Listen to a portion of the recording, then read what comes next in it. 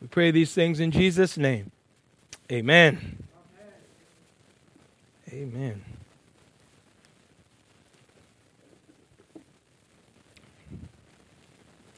In a world of danger, difficulty, and despair, it is vital that our minds be tied to the one who rules over heaven and earth. The Lord's people, regardless of their whereabouts, always have a helper in the God of heaven and earth, no matter where they are. Psalms 120 through 134 is what we would call songs of ascent. I almost started to say descent. There is a descending happening as well. But Psalms of Ascent. The title in your Bible is called a Song of Degree. The word degree simply means steps. It's the idea of singing while you're going. An upward movement, so to speak. It's kind of like a procession. When I was younger, when my great-grandmother died, I remember very little other than I used to eat Rice Krispies all the time. But when she died, when she passed away, churches used to have cemeteries on the property.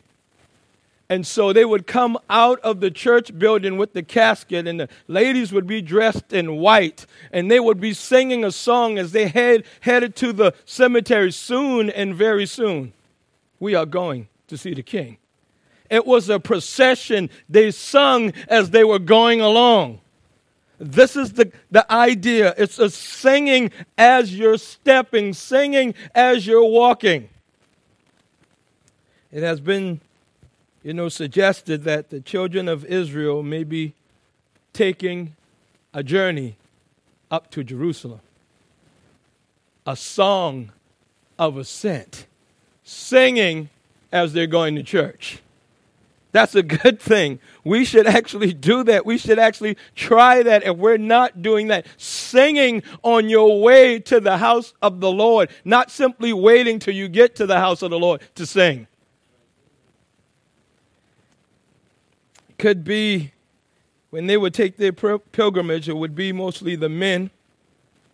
When they would have the feasts, the different feasts they had, the Feast of Unleavened Bread, the Feast of Weeks, or Pentecost, we would call it, and the Feast of Tabernacles. And so that would be this idea of singing as they went up to the house of the Lord. But the psalmist, whomever it is, we don't know, or the occasion, could be the ones I just gave, says something interesting starting the psalm off. He said, I will lift up mine eyes unto the hill from which cometh my help. He tells us, first of all, he's raising his eyes up to the hills from where his help comes. Now, this particular verse poses a problem for scholars and interpreters. And you may ask, why? Well, I'll tell you for a couple of reasons. Because it begs the question, where is the individual looking for help? Where? It seems simple on the surface when he said, I will lift up mine eyes unto the hill from which cometh my help. Is he looking to the hills or somewhere else? The answers to the questions will depend really on what is meant by hills or the activities surrounding the hills. Stick with me a little bit. So some commentators, scholars, agreed that this particular verse should be framed as a question rather than a statement. You don't have it as a question in your Bible. He said, I will lift up my eyes unto the hills from which cometh my help, period. Some argue that this should be a question. They say it should read something like this. I will lift up my eyes unto the hills. Where will my help come from? Stay with me.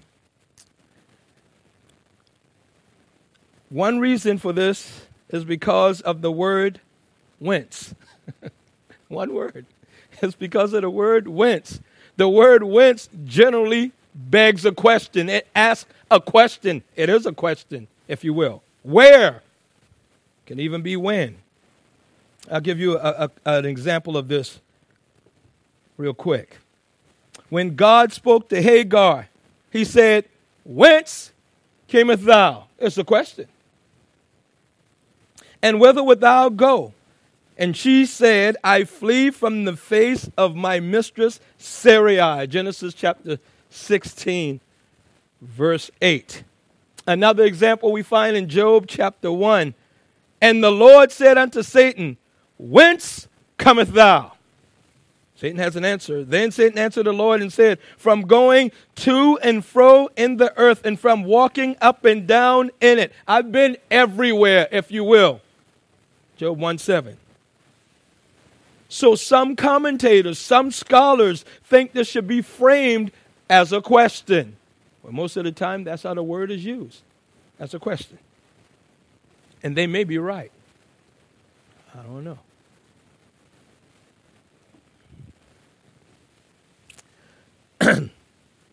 Another reason for framing it as a question is because the hills were seen as a place of idolatrous practices. You can see why they would say it should be a question. The Word of God says this right here, ye shall utterly destroy, excuse me, all the places wherein the nations which ye shall possess serve their gods. Listen, upon the high mountains and upon the hills and under every green tree. You can see why they said it should be a question, because the help doesn't come from the hills. Idolatrous practices are on the hills. Well, others think it should read this way. Wouldn't it be good just to have one view? Not when it comes to the scriptures, y'all. Others think it should read this way. I will look above the hill from which comes my help. Now, that's not in your version anywhere. I will look above the hill from which comes my help. They are not viewing it as a question. They are just modifying the statement. That's what they're doing.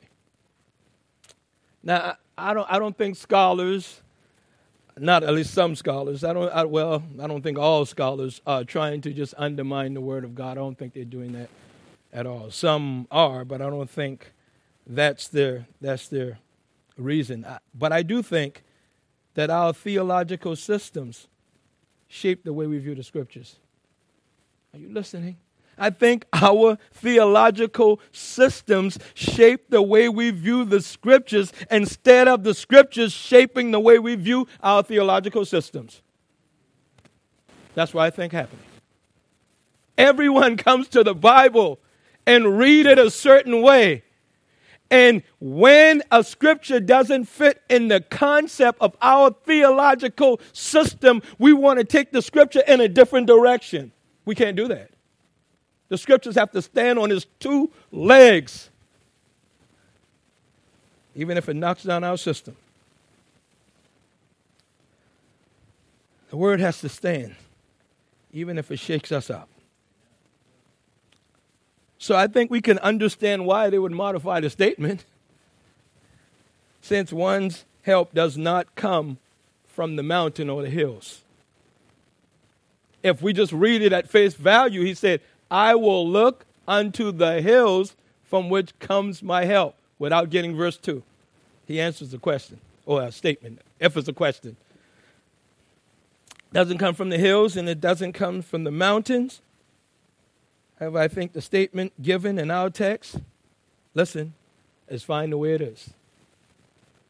Have one say a question, have another says it's a modified statement. We're modified. We're looking above the hills, not the hills themselves. But that's not what the psalmist said. I will look unto the hills, is what he said. The hills. But I think the statement is fine the way it is, so I will go out on a limb. And I tell you why I think it's that way. Since this is one of the Psalms, right, of ascent, the psalmist and those, because he starts off by speaking in first person, the psalmist and those, before he moves to second person singular, the psalmist and those accompanying him would be making their voyage to Jerusalem. All right? Stick with me. They would be traveling, if this one of the feasts they are going to, they would be traveling to Jerusalem. Now, Jerusalem is 2,500 feet above sea level.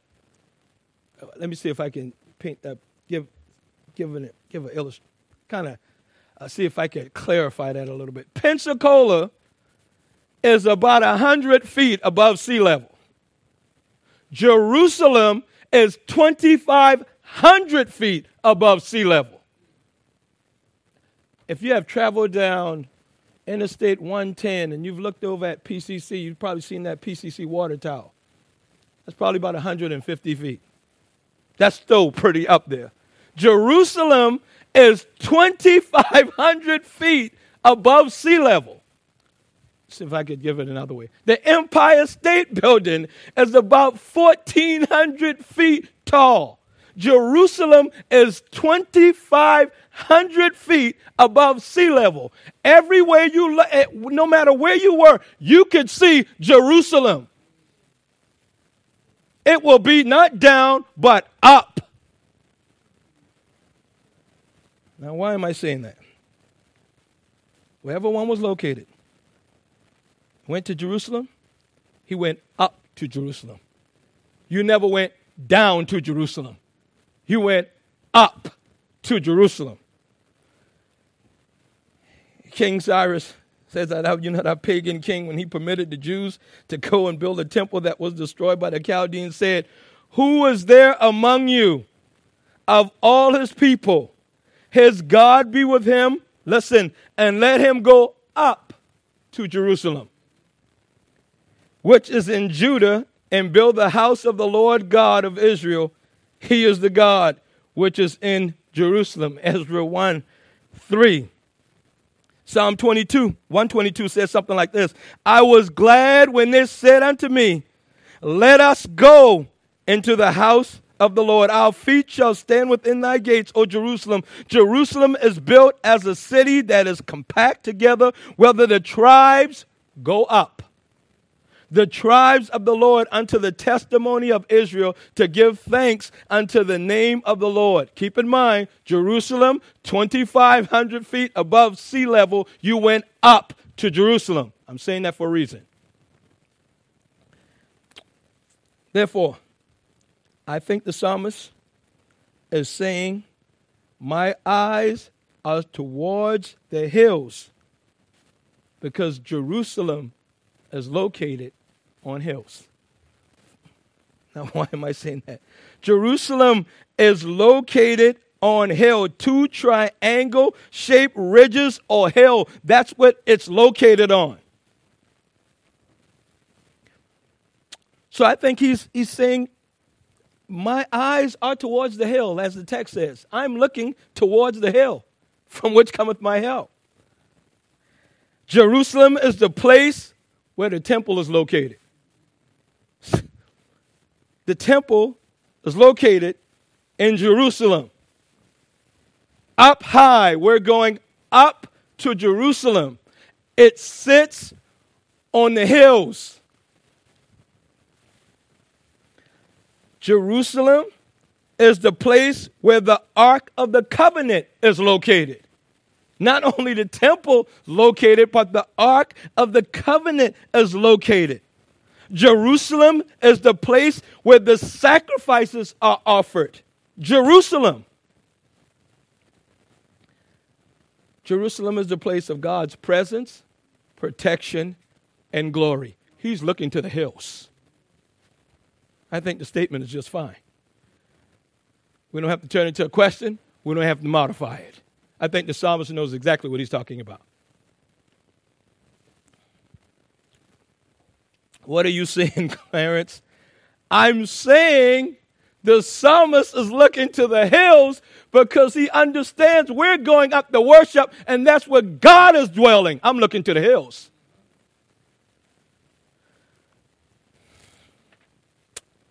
The Jews saw it as the place where the Lord dwelt. That's how they viewed it.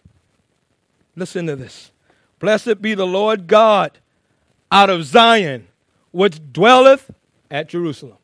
You hear the language? Blessed be the Lord God out of Zion. He dwells in Jerusalem. I'm looking to the hills.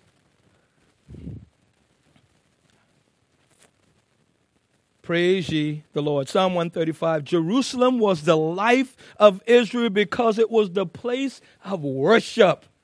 They didn't have all these buildings. You go to First Baptist over here, and you could go to Second Baptist over here, and you could go to First Presbyterian over here. They didn't have that.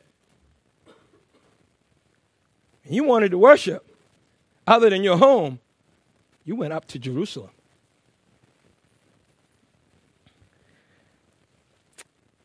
I think they would shout, "Oh, come, let us sing unto the Lord. Let us make a joyful noise to the rock of our salvation. Let us come before his presence with thanksgiving and make a joyful noise unto him with psalms. For the Lord is a great God and a great King." Talking about Psalm of Ascent. Here are the things they will be saying, going up to the house of the Lord, worship before worship. For the Lord is a great God and a great King above all gods. In his hand are the deep places of the earth. The strength of the hills is his also. The sea is his and he made it. And his hands formed the dry land. Oh, come, let us worship and bow down. Let us kneel before the Lord our Maker. For he is our God and we are the people of his pasture and the sheep of his hand. They went to worship. They went to worship. So not only we have the place of the help. It's the hill. It's where Jerusalem is. It's where they viewed God to dwell, his dwelling place. But now let's see God as our helper. By the way, we're talking about the Lord, our helper.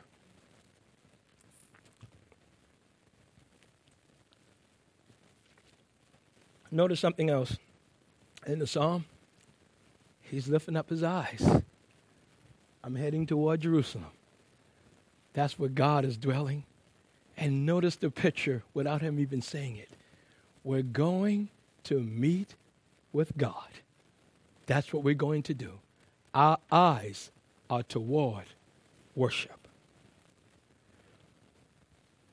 He said, my help comes from the Lord, which made heaven and earth. He tells us not only the place, I think, of the help. I'm headed to the hills, Jerusalem. I think that's where the Lord dwells. He said, but my help, it gets personal. My help comes from the Lord. Really, my help from the Lord. You can see where the translators inserted that verb.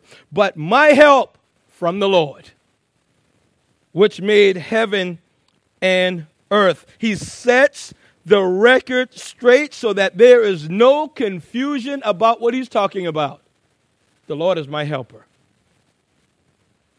He tells us that he is referred to. He tells us the help he referred to in verse 1 is none other than the Lord of heaven and earth. I'm talking about the one who made the hills. He said, I am not referring to the gods of the heathen nations. That's not what I'm talking about. The inventions of men's minds. Nope, I'm not looking to images of wood, silver, or gold, or any such thing. My help comes from the Lord. But you will notice what's implied in the text, that the psalmist needs help. It's implied in the passage. If my help comes from the Lord, I'm one in need of help. It could be dangerous walking up to Jerusalem. Be challenging walking up to Jerusalem, he makes it clear that he's talking about the creator and the owner of all things, the Lord of heaven and earth. So by this statement, he's telling us that God is God over all. Our help is in the name of the Lord who made heaven and earth. Oh, what do we have to fear? Our help comes from the one who made everything. Everything. Do we realize that? I know we read it in our Bibles, but do we actually realize that? Have we took it in that our God made everything? Everything. Children, he made everything. We get to see that sun. Shouldn't stay at it long. When we get to see that sun, God made it. We get to see the moonlight. God made it. We get to see the stars. God made it. We get to observe the things that God has made. And you have to just hold your head. Or maybe I'm just a child at heart, so to speak. And I just, wow, how did you do that? I want to ask those questions. How did you do that? How did you do it? I know you did it, but how did you do it? I have to come up with things, and you have to come up with things, and you need tools to work. But God does it with nothing. Nothing. Never took an art class, and yet look at the colors on a peacock. It just blows your mind. I saw something funny. I was coming down Jackson, I think it was yesterday, and I saw a big dog. It was on the fence doing like this. I said, how does the dog know to scratch his back? Just scratch up and down. I said, how does it know to do that? God put it in there. That's why. That's amazing. We behold his beauty, the one who created heaven and earth and all there is. And we get to enjoy that creation. We even get to eat some of it. What a glorious God. Happy is he that hath the God of Jacob, listen, for his help, whose hope is in the Lord, his God who made heaven and earth. They don't want us to lose that. The psalmist does not want us to lose that. He wants us to see that God indeed is the true and rightful creator of all things. And because he is, we should bow to him as his creatures.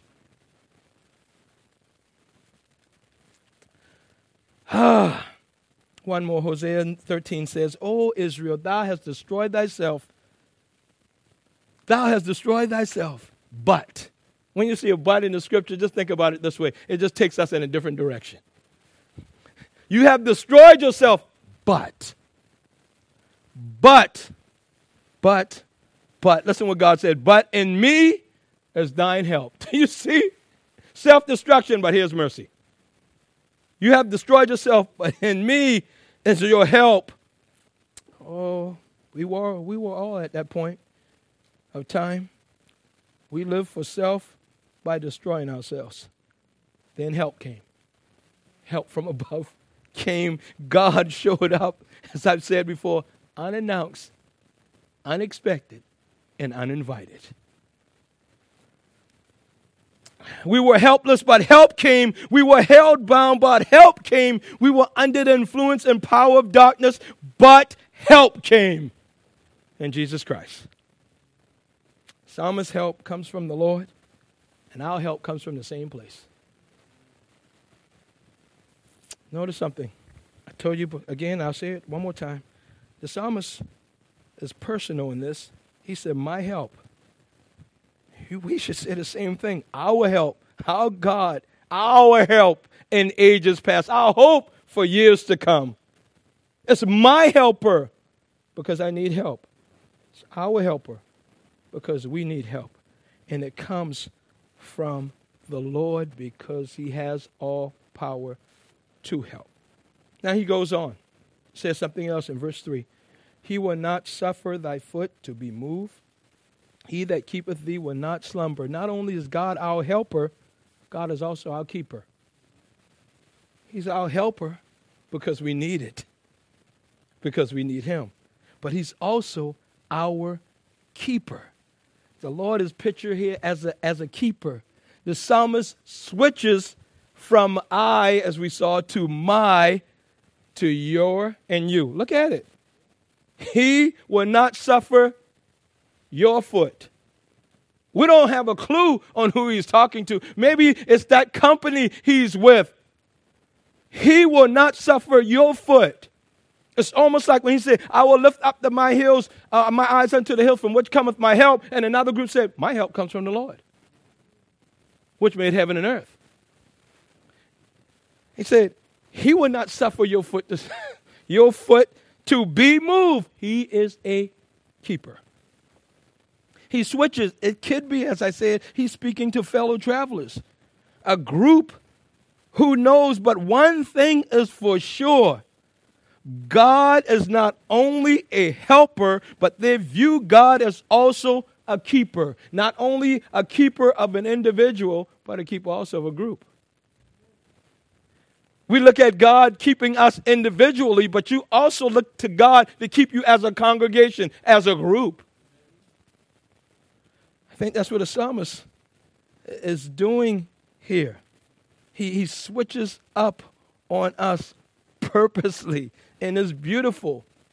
He is your keeper. He talks to you individually. We have this in the Ten Commandments. You ever wonder why it said, thou shalt not? And it didn't just say, ye shall not, as the King James translators try to make that distinction. Thou shalt not serve any other gods. Why would God say it that way? Because I'm talking to you,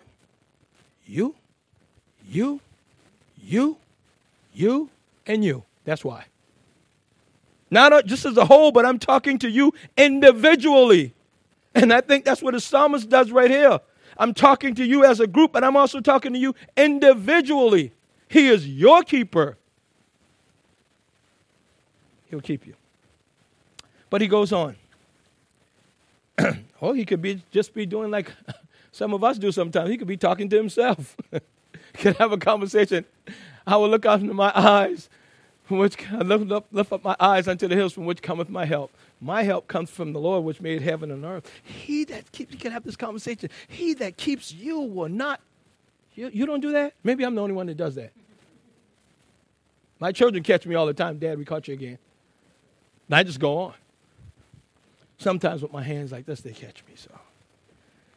So the psalmist could be having a conversation just with himself, encouraging himself, like David did in Psalm 42 and 43. Why art thou cast down, O my soul, and why art thou disquieted within me? Hope in God, for I will yet praise him.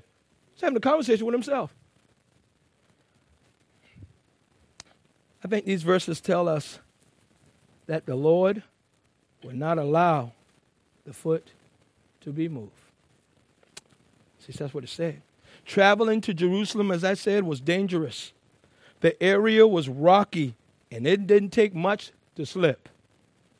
Remember?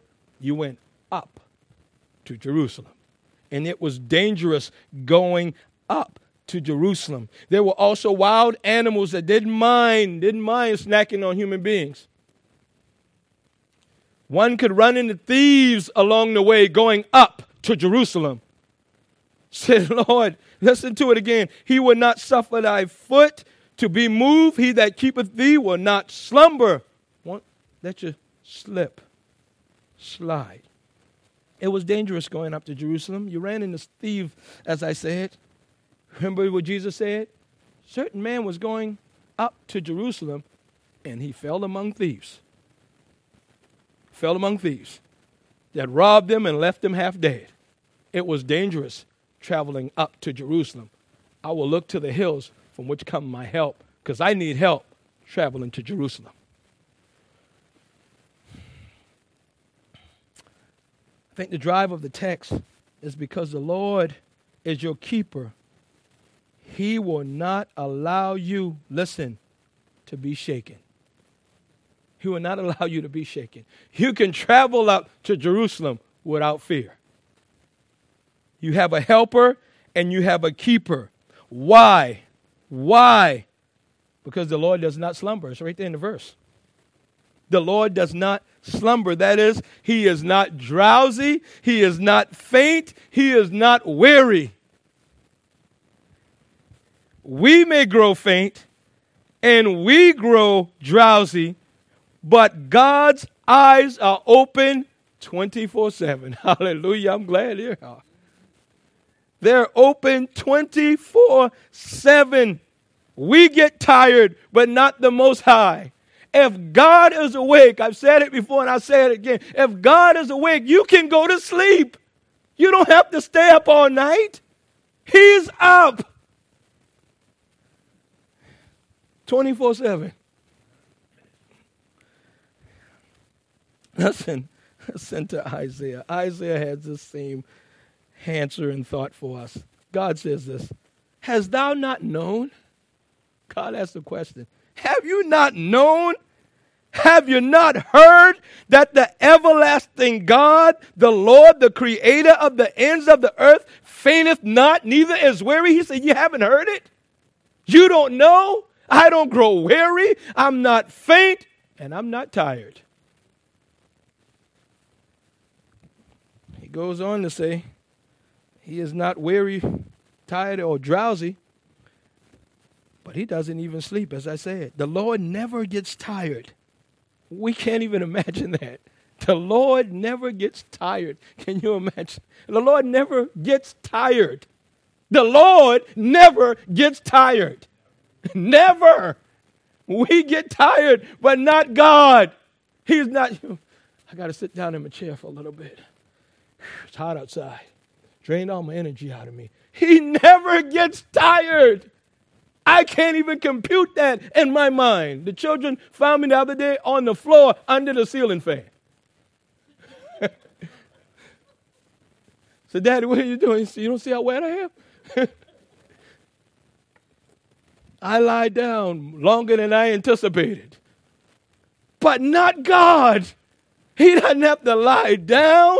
He doesn't have to kick his easy boy up or lazy boy or have the lazy man disease that I call sometimes when I just don't want to do anything. I got the lazy man disease. God doesn't have that. It just doesn't happen. No tiredness, no weariness, no drowsiness. He's not getting in bedroom shoes. He's not pulling back blankets. He's not putting on pajamas. He's not doing any of those things. He's wide awake. And since he's wide awake, we can go to sleep. He never gets tired. Listen, a sleeping God cannot hear prayers. A sleeping God. A sleeping God cannot help anyone. A sleeping God.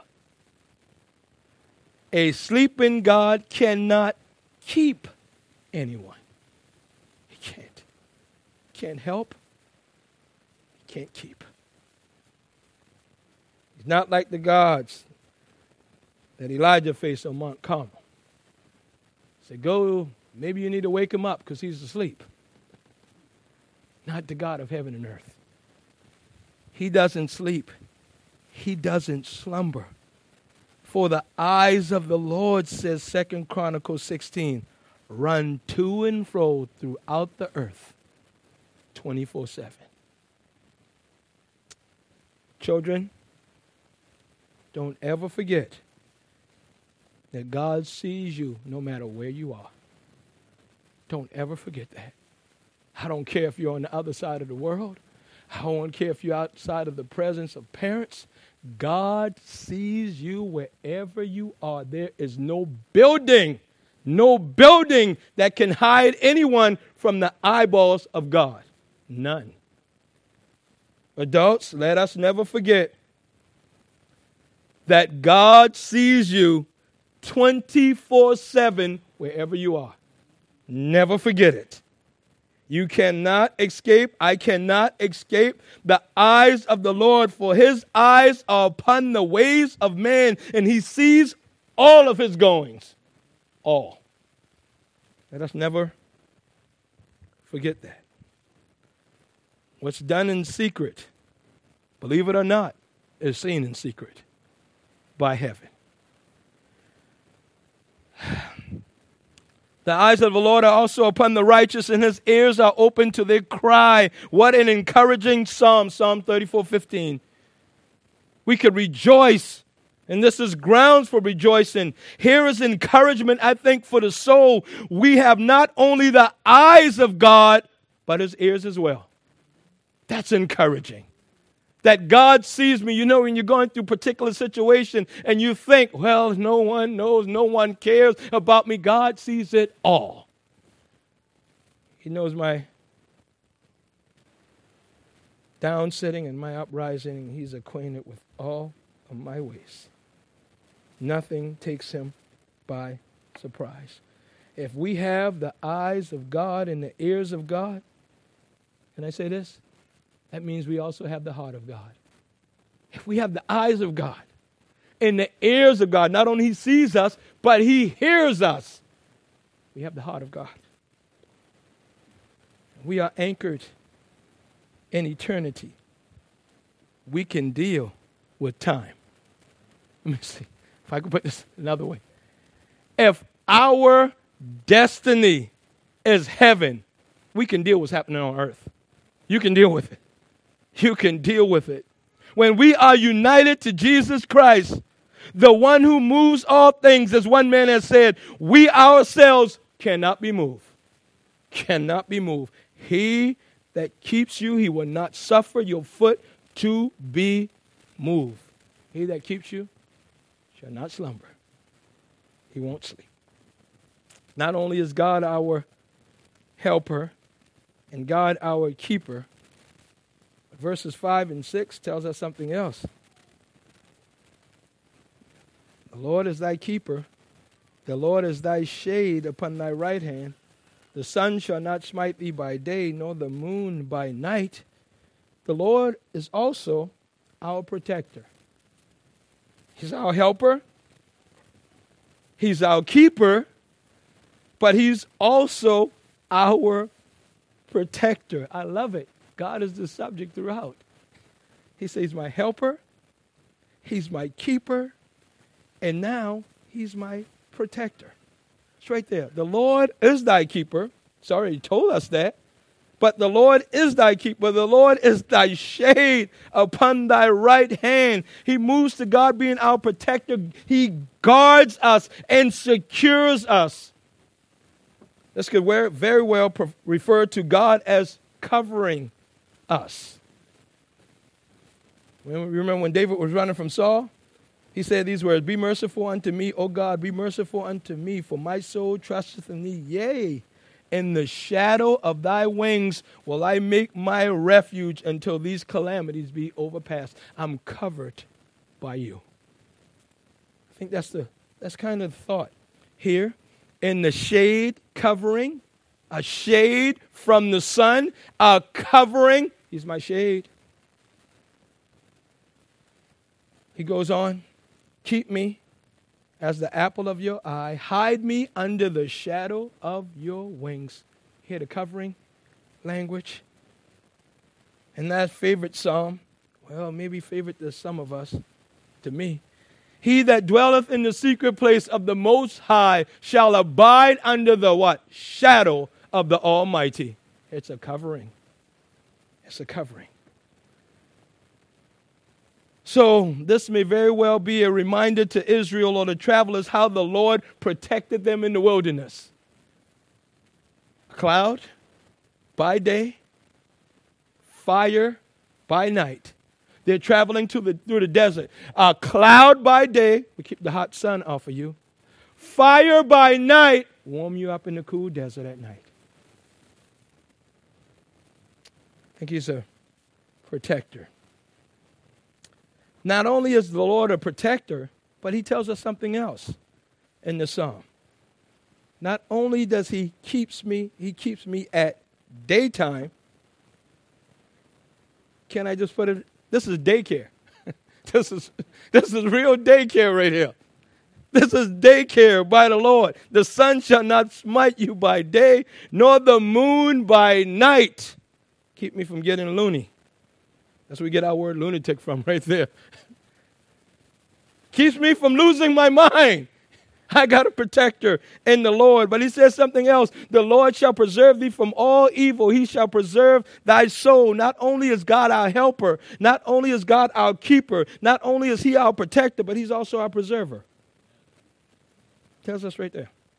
The Lord shall preserve thee. He closes this by announcing that God is our preserver. Notice something. He said he preserves us from all evil.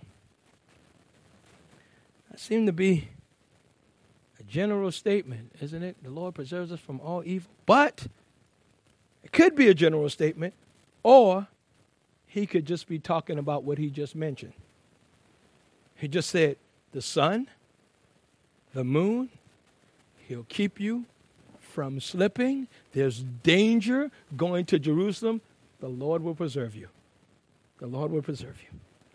He could be amplifying what he said before. The evil means calamities, misery, troubles, injuries, distress. It probably refers to all kinds of troubles or different sorts of trouble. We are exposed to danger on every hand. We are. All the time. The enemy, the arch enemy of our souls once said to God, no one can get to Job because you have what? Protected him. The psalmist could have this in mind. He preserved you from all evil. I can't get to Job. You have him hedged in. You've blessed everything he's done. If you just remove your hand now, I think he'll betray you.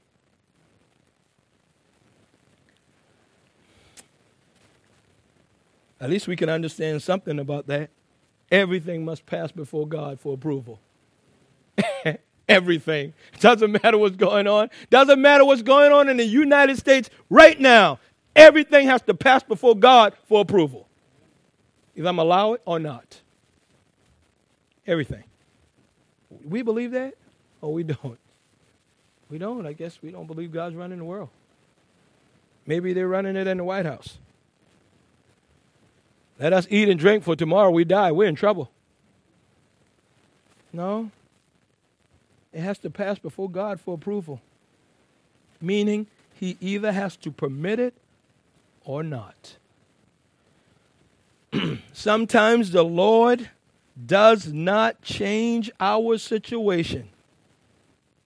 No matter how difficult it is at times, sometimes he does not change our situation. He just changes us in the situation. Sometimes the situation doesn't need work. I need work. I need work on me. And the Lord does that sometimes. We have that example with Paul. I've been caught up with visions and revelations. I've heard so much. I've been caught up to the third heavens, and I have this thorn in the flesh. And I said to Jesus Christ at least 3 times, remove this from me. Let it depart from me. And he gave me an answer. But it wasn't what I was praying. It was a different answer from what I was requesting. His answer came back and said, I'm not taking anything away. I'm giving you something. No, I'm not changing the situation. I'm working on you in the situation. That's what I'm doing. My grace is all you need. You have everything you need because you have me. No matter the situation. You have me. Oh, we all want to be where we could get with Paul or get at that place with Paul. When we read it, sometimes if we're honest, it kind of just stirs us a little bit, kind of pinches us a little bit, because Paul said, he said to me, my grace is sufficient for thee. My strength is made perfect in weakness. Paul said, most gladly. Can you say the same thing? Be honest now. Paul said, most gladly will I rejoice, take pleasure in persecution. Who's taking pleasure in persecution? In affliction and infirmities. Why? So that the power of Christ may rest upon me. Because when I'm weak, I am actually strong. That's bold, y'all. That's bold. I have to say, I'm honest enough to say, Lord, help me. I can't say it like Paul yet. I want to be able to say it. I take pleasure.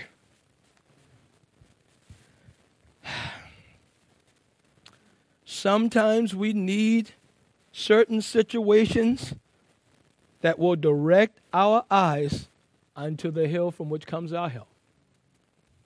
And God is a mastermind in putting us in certain situations. A mastermind. So we can look to the hills. He has been moving history for his glory and shaping you, listen, along the way. You listening? He's moving history and shaping you at the same time. He's making us more like Christ.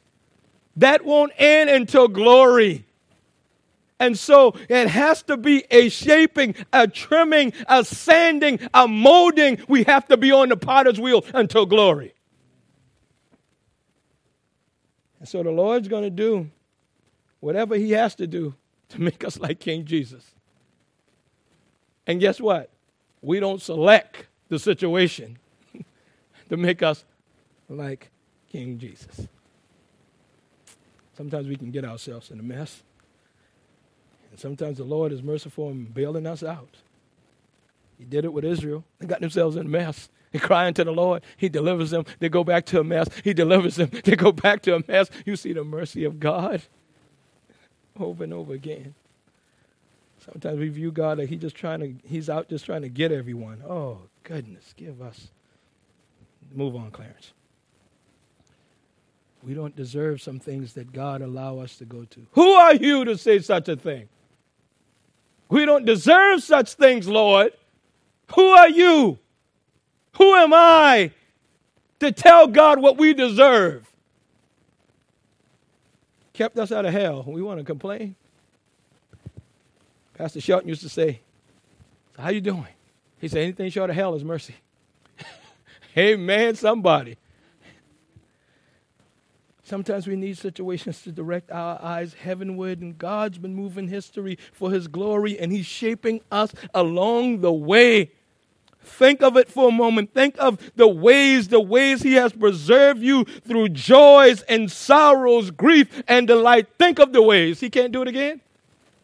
Think of the ways. How about those moments you didn't think, I don't know how I'm going to make it. You're still here. I don't know how I'm going to get out this situation. And he brought you out of the situation. It's what my friend Harold Rogers, who went to glory, used to say. He said, brother, if he brought you to it, he'll bring you through it. Amen. The Lord preserves our going out and our coming in. In other words, we need the Lord to preserve us all the time. Our going out and our coming in. This always tells us that the Lord is not tied, listen, to one place. The Lord is not tied to one place. He preserved my going out and my coming in, no matter where I am. He is not confined just to Israel.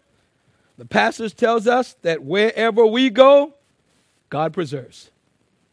Wherever we go, in, out, God preserves us. As the mountains are round about Jerusalem, so the Lord is round about his people from henceforth, even forever. He preserves us. Oh, an encouraging word that the Lord said to Joshua. Be strong. Have not I commanded thee?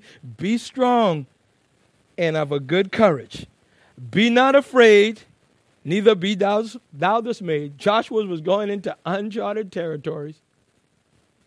He was going a place he had never been before. He was going into an area where there's the enemy. But Joshua had the voice of a big God. The Lord said, be not afraid, neither be thou dismayed. Why? And this is all you need to hear. For the Lord thy God is with thee. He could just stop right there. He didn't have to say anything else. He said, for the Lord thy God is with thee wherever you go. Whithersoever thou goest. That's when you jump up and say, I'm going. Because God said, he's with me no matter what. Moses is dead, but God is with me. I can go anywhere. I can go anywhere. My brothers and sisters, God has all power, and therefore He's able to help. Since God never sleeps nor slumber, and He knows all things, He knows what help we need. Since God preserves our going out and our coming in, He is in all places at the same time. He's a great helper. All of our life is under the security camera of heaven. He is monitoring the whole thing. The psalmist says, "The Lord shall preserve thy going out and thy coming in from this time forth and forevermore." He preserves your coming into the world, brought you face to face with the Word, with the Son, worked in you faith and repentance, and He will keep you to the end. He preserves your going out and your coming in. Jesus says those precious words, "Lo, I am with you always, even to the end of the age." That's just not for those 11 disciples or apostles. That's for us today. Jesus will keep us all the way to the end. Oh, what it is to serve the Master, what it is to love Jesus Christ, what it is to be loved by Jesus Christ, what it is to be kept by Him, washed by Him, redeemed by Him. Do you not want Him if you don't have Him? How would you be kept? If you don't have the Master, how would you be kept? How are you going to be helped? Oh, the arm of flesh will fail you. There is a great helper in Jesus Christ. Oh, I'm so glad that the maker of heaven and earth is not contained in one place, is not contained in one place. It says of Christ, "To whom coming as unto a living stone, disallowed indeed of men, but chosen of God and precious. Ye also, as lively stones, are built up a spiritual house and holy priesthood to offer up spiritual sacrifices acceptable to God only by Jesus Christ."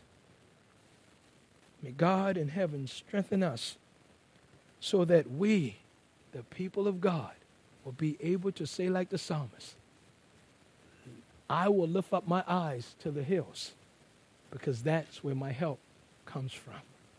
It comes from the maker of heaven and earth. And the maker of heaven and earth is also my Redeemer. And therefore, I will be kept. I will be helped. I will be protected. I will be preserved. God has placed Himself under that obligation. If you are His, He's going to see you home. If you are His, He's going to get you all the way. It's not like what some folks used to say, "God has brought me from a long way." No, God will take you all the way. All the way. All the way. And since He will do that, let us rejoice that He has given us everything we need to look to the hills from which cometh our help. We can rejoice and we can love and we can praise our gracious God through Jesus Christ by the sweetness of the Spirit, because He has helped us, preserved us, protected us. Let's pray. Our Father, we thank You again for Your graciousness to us. Father, thank You that You have given us what we needed to look to You. You've given us what we needed to be cleansed before You. You've given us what we needed to be satisfied with You. Lord, help us with all the things that are going on in the world. Help us not to fret. Help us not to fear. Man is nothing but a snare. Help us to stand tall in Jesus Christ. Not so, Father, we could poke out our chests, but, Father, that we could hide in the Savior, so to speak. God, help us as we magnify His name, as we seek to glorify His name, and as He is glorified in us, let us be completely satisfied with Him. Now, hear our prayer. Be gracious now. Bless us in Jesus' name. Amen. Please stand.